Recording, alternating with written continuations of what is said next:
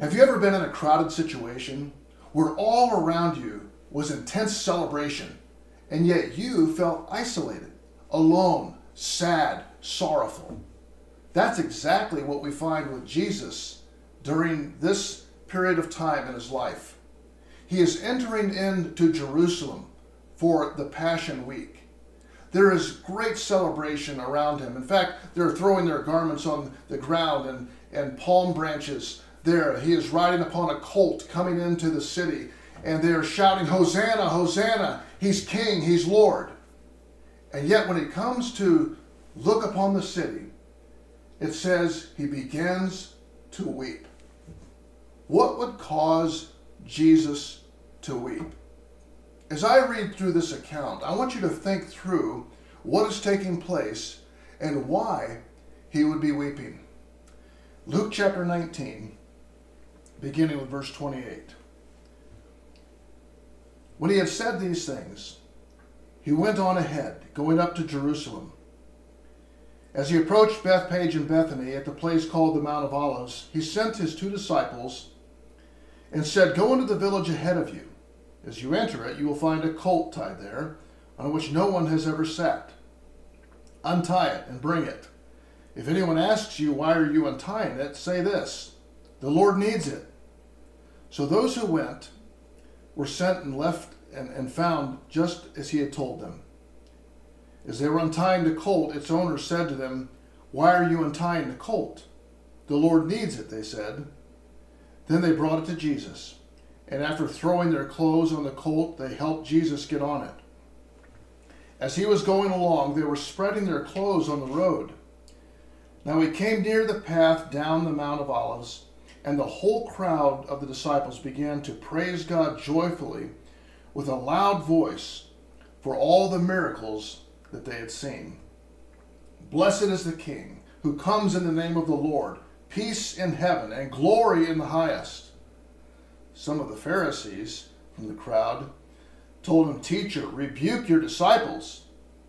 He answered, "I tell you, if they were to keep silent, the stones would cry out." As he approached and saw the city, he wept for it, saying, "If you knew this day what would bring peace, but now is hidden from your eyes. For the days will come on you when your enemies will build a barricade around you, surround you, and hem you in on every side. They will crush you and your children among you to the ground, and they will not leave one stone on another in your midst, because you did not recognize the time when God visited you." If you think about this picture, it's during the time of Passover. All through the land, people were descending to Jerusalem. Or we should really say ascending, because Jerusalem was above all other places. People are coming, probably, and it's estimated, 2 million people will be coming to Jerusalem to celebrate the Passover. Jesus is traveling the Jericho Road, coming up to Jerusalem, passing Bethany, where he has very dear friends, Mary, Martha, and Lazarus. Just 2 weeks before this, he raised Lazarus from the dead. And since that time, there's been a great crowd following Jesus. Josephus, who's a Jewish scholar, and to me, I respect him very much, estimates that Jesus could have had 200,000 people celebrating with him on this trip into Jerusalem. That number is staggering. And so this intense celebration all around him, and coming into Jerusalem, looking upon the city, is when he makes these comments. Why would Jesus weep over the city? There are times in Scripture where you read about Jesus having compassion. The very shortest verse in the Bible is when it says Jesus wept. This was when, just before Lazarus, he raised Lazarus from the dead.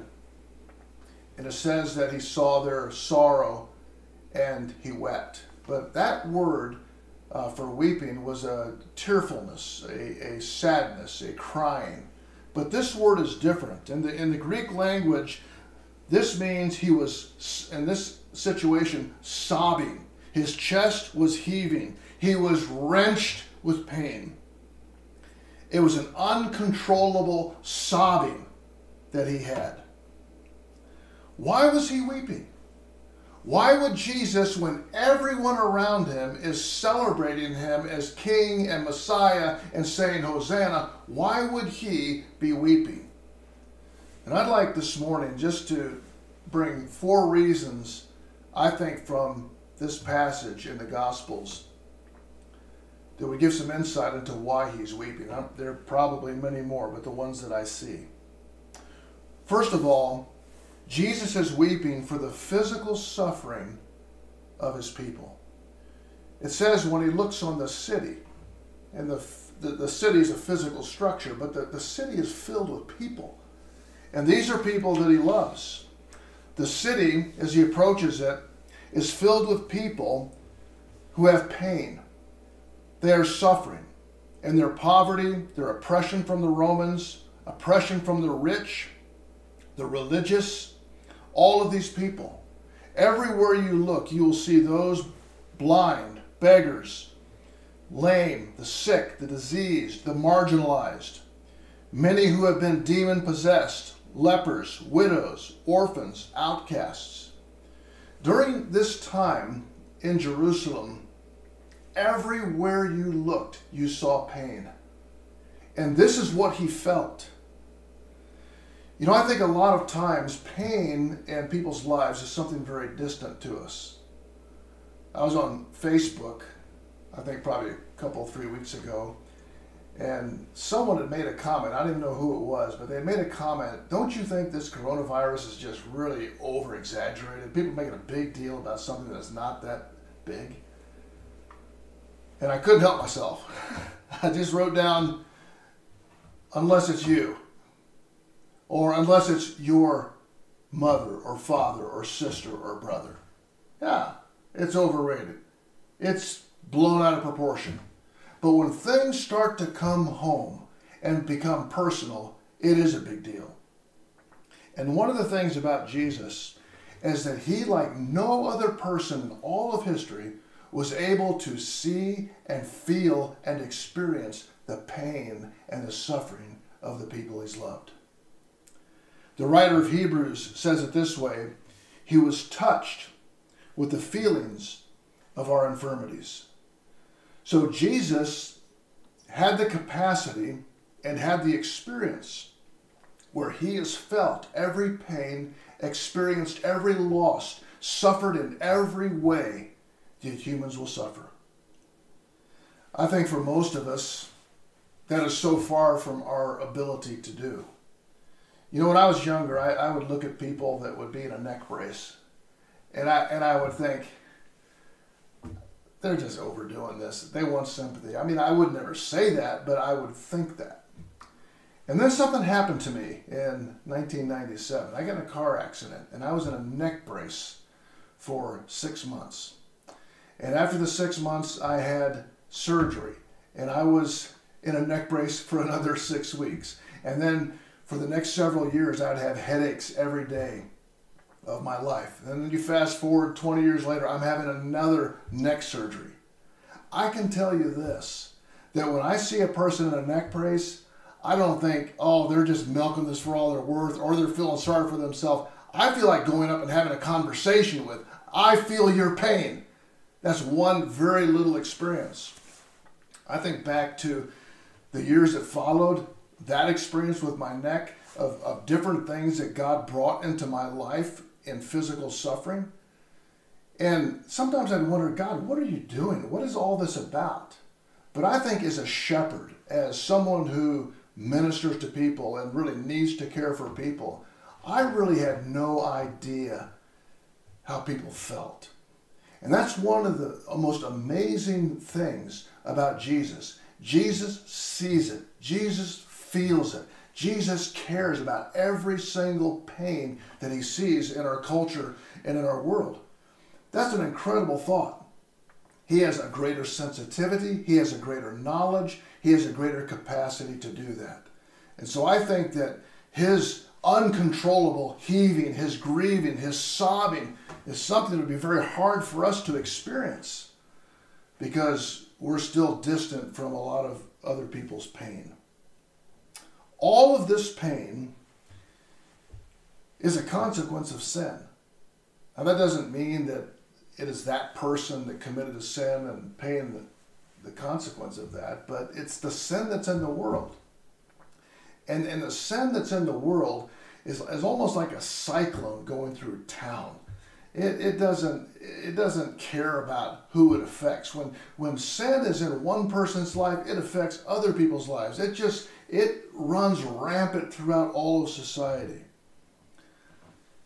And we see the results of that. And Jesus, as he comes into the city and sees their physical suffering, their physical pain, the oppression on these people, genuinely cares and genuinely weeps for them. Secondly, Jesus weeps because of their spiritual blindness and their unbelief.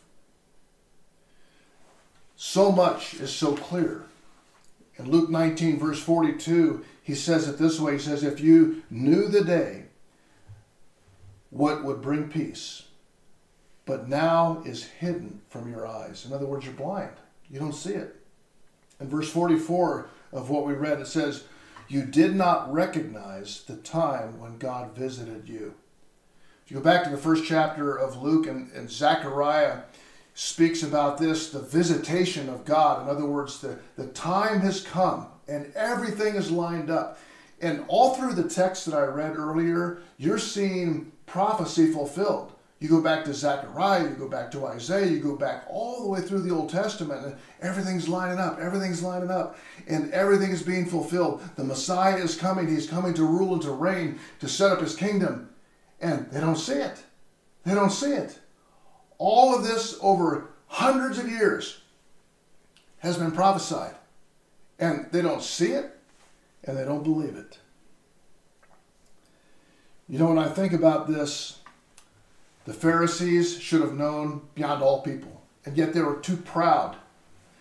The common people were caught up in wanting a Messiah that would free them from the Romans, which was a very temporal, earthly freedom or liberty, but God was working in much greater ways.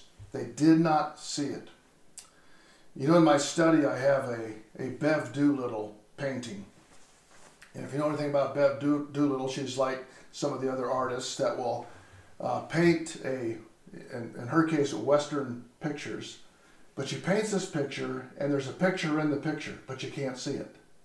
Unless you step back and you look, and it takes a while. You've got to focus, you got to look, but there's a picture in the picture.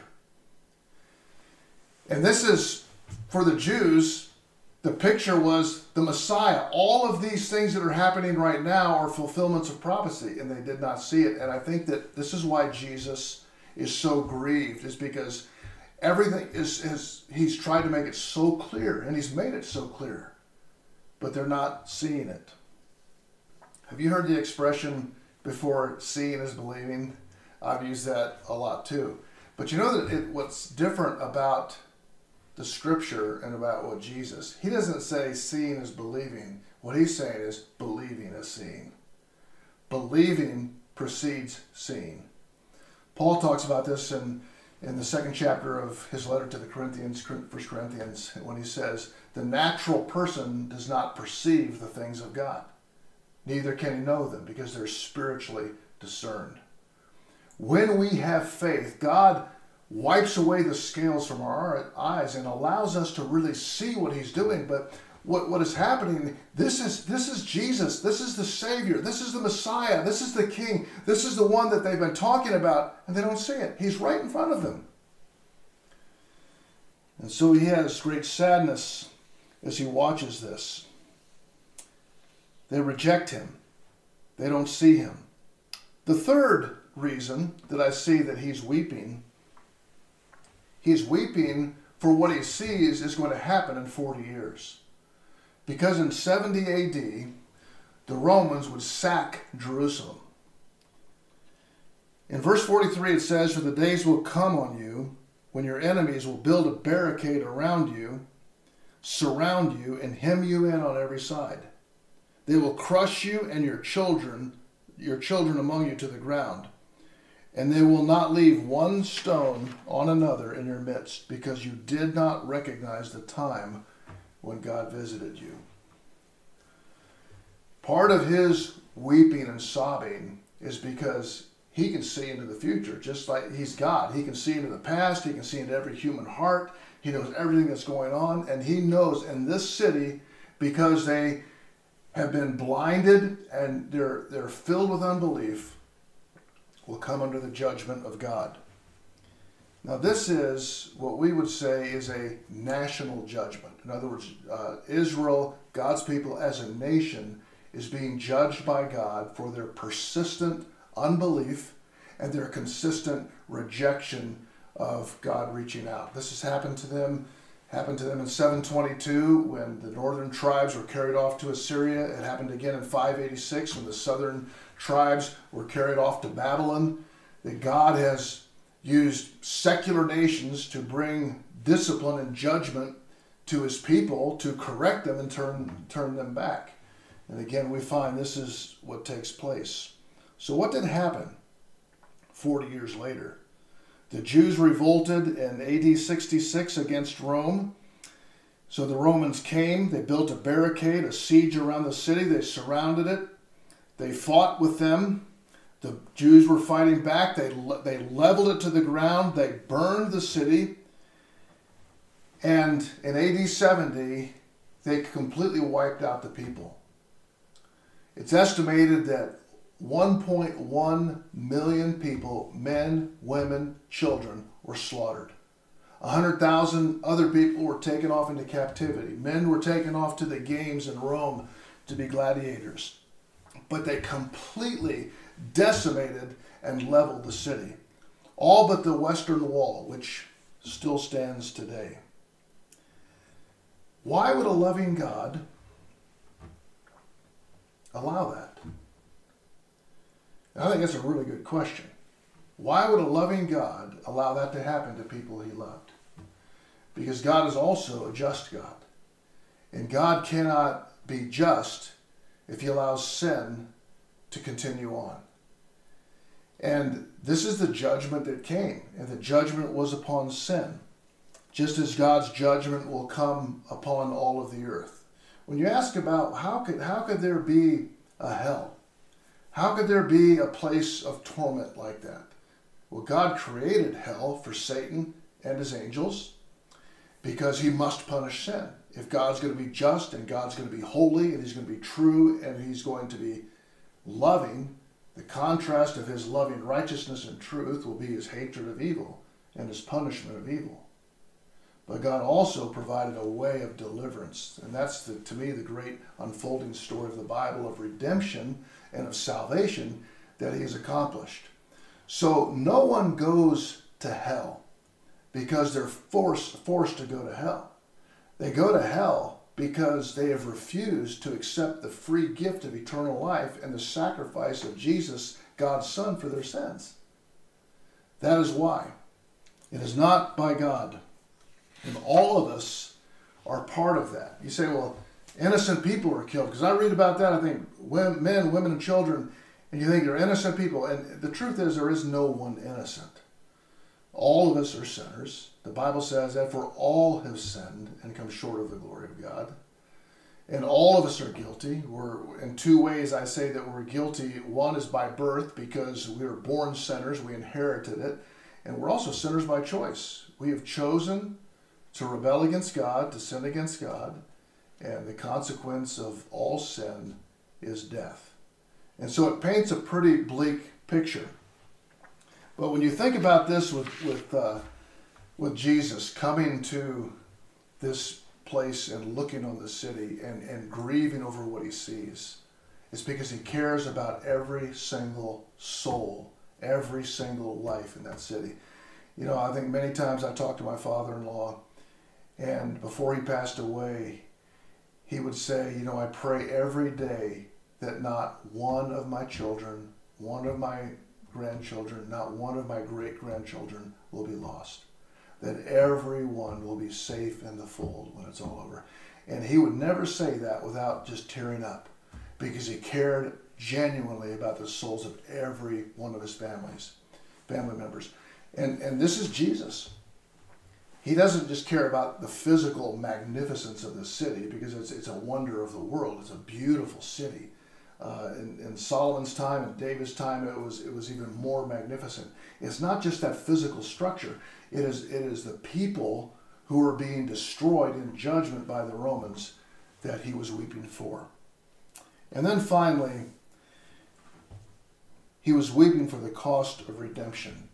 Their physical suffering, their blindness and unbelief, the total destruction of the city of Jerusalem. But then finally, he's weeping, I believe, as we're kind of looking forward in the story, to what redemption, what salvation, and what deliverance would cost. We say that salvation is a free gift, that heaven is free, and that's true, but it's not because it was cheap. Someone had to pay a price, and Jesus knew what that would be. The timeline of this week, we have the triumphal entry on Sunday. On Wednesday, we have Jesus gathering together with his disciples. Thursday night, he's in the upper room celebrating the Passover. And the Passover is an incredible time, because when you say Passover, what do you mean? Well, you go all the way back to when Israel was in Egypt and being delivered. And God said he brought a series of judgments, and there was no repentance. And he said, I'm bringing one final judgment. I'm going to, the angel of death will go across the land of Egypt, and every firstborn will be slain. But if you take a lamb and sacrifice the lamb, take the blood and put the blood on the doorposts, the top and the two sides, said, the angel will pass over you and no one will be harmed. Well, that blood of the lamb is the Lamb of God. That is Jesus, the picture of Jesus to come. And the top and two sides of the doorpost is a perfect cross that we recognize today. And so every year, the biggest celebration of the year, they don't get it. They don't get it that this is the Lamb. This is Jesus. He is the one who must die, must be slain to provide salvation. For God, it cost him his one and only Son. For Jesus, physical pain and suffering, rejection by the people he came to deliver, mocking, desertion, denial. And then it says he became sin. He became sin. And I think this is when we read about in the Garden of Gethsemane that he was agonizing in prayer, and it says as sweat drops of blood would drop from him because of the intense agony of this, that he would become sin, all the sin of the world on him, and he becomes sin. And then on the cross, God would pour his wrath and all of his righteous justice on his Son and judge that sin. God would turn away. He'd say, my God, why have you forsaken me? The pain of that estrangement temporarily, the pain of becoming sin, the pain of rejection, the pain of this cost. When you think of this, it's hard to even imagine. But this is what has caused this internal grief. While the external celebration is incredible, internally he is sobbing. The physical suffering of people, the spiritual blindness, the temple destruction and decimation of all these people that would be dying. And then the knowledge that he would become sin, and God would turn his face away, and he would bear the sin of the world. And yet, and this, I come to the conclusion of this, to me, the most exciting part, because it's kind of depressing. It's kind of discouraging when you think about it, but you have to walk through this to get to the glory and the excitement of the resurrection. But I think of this next week with Easter. These words: resurrection, rescue, return, and rejoicing. Resurrection, death is conquered. Sin has been conquered on the cross, and death is conquered at the resurrection. Rescue. In doing this, he has rescued every sinful person in the world. Return, he will come back and take us to heaven. A new heaven and a new earth. So no matter how bad this world gets, no matter how many diseases will plague us, the hope is great to be with him. In the final word, rejoicing. The celebration.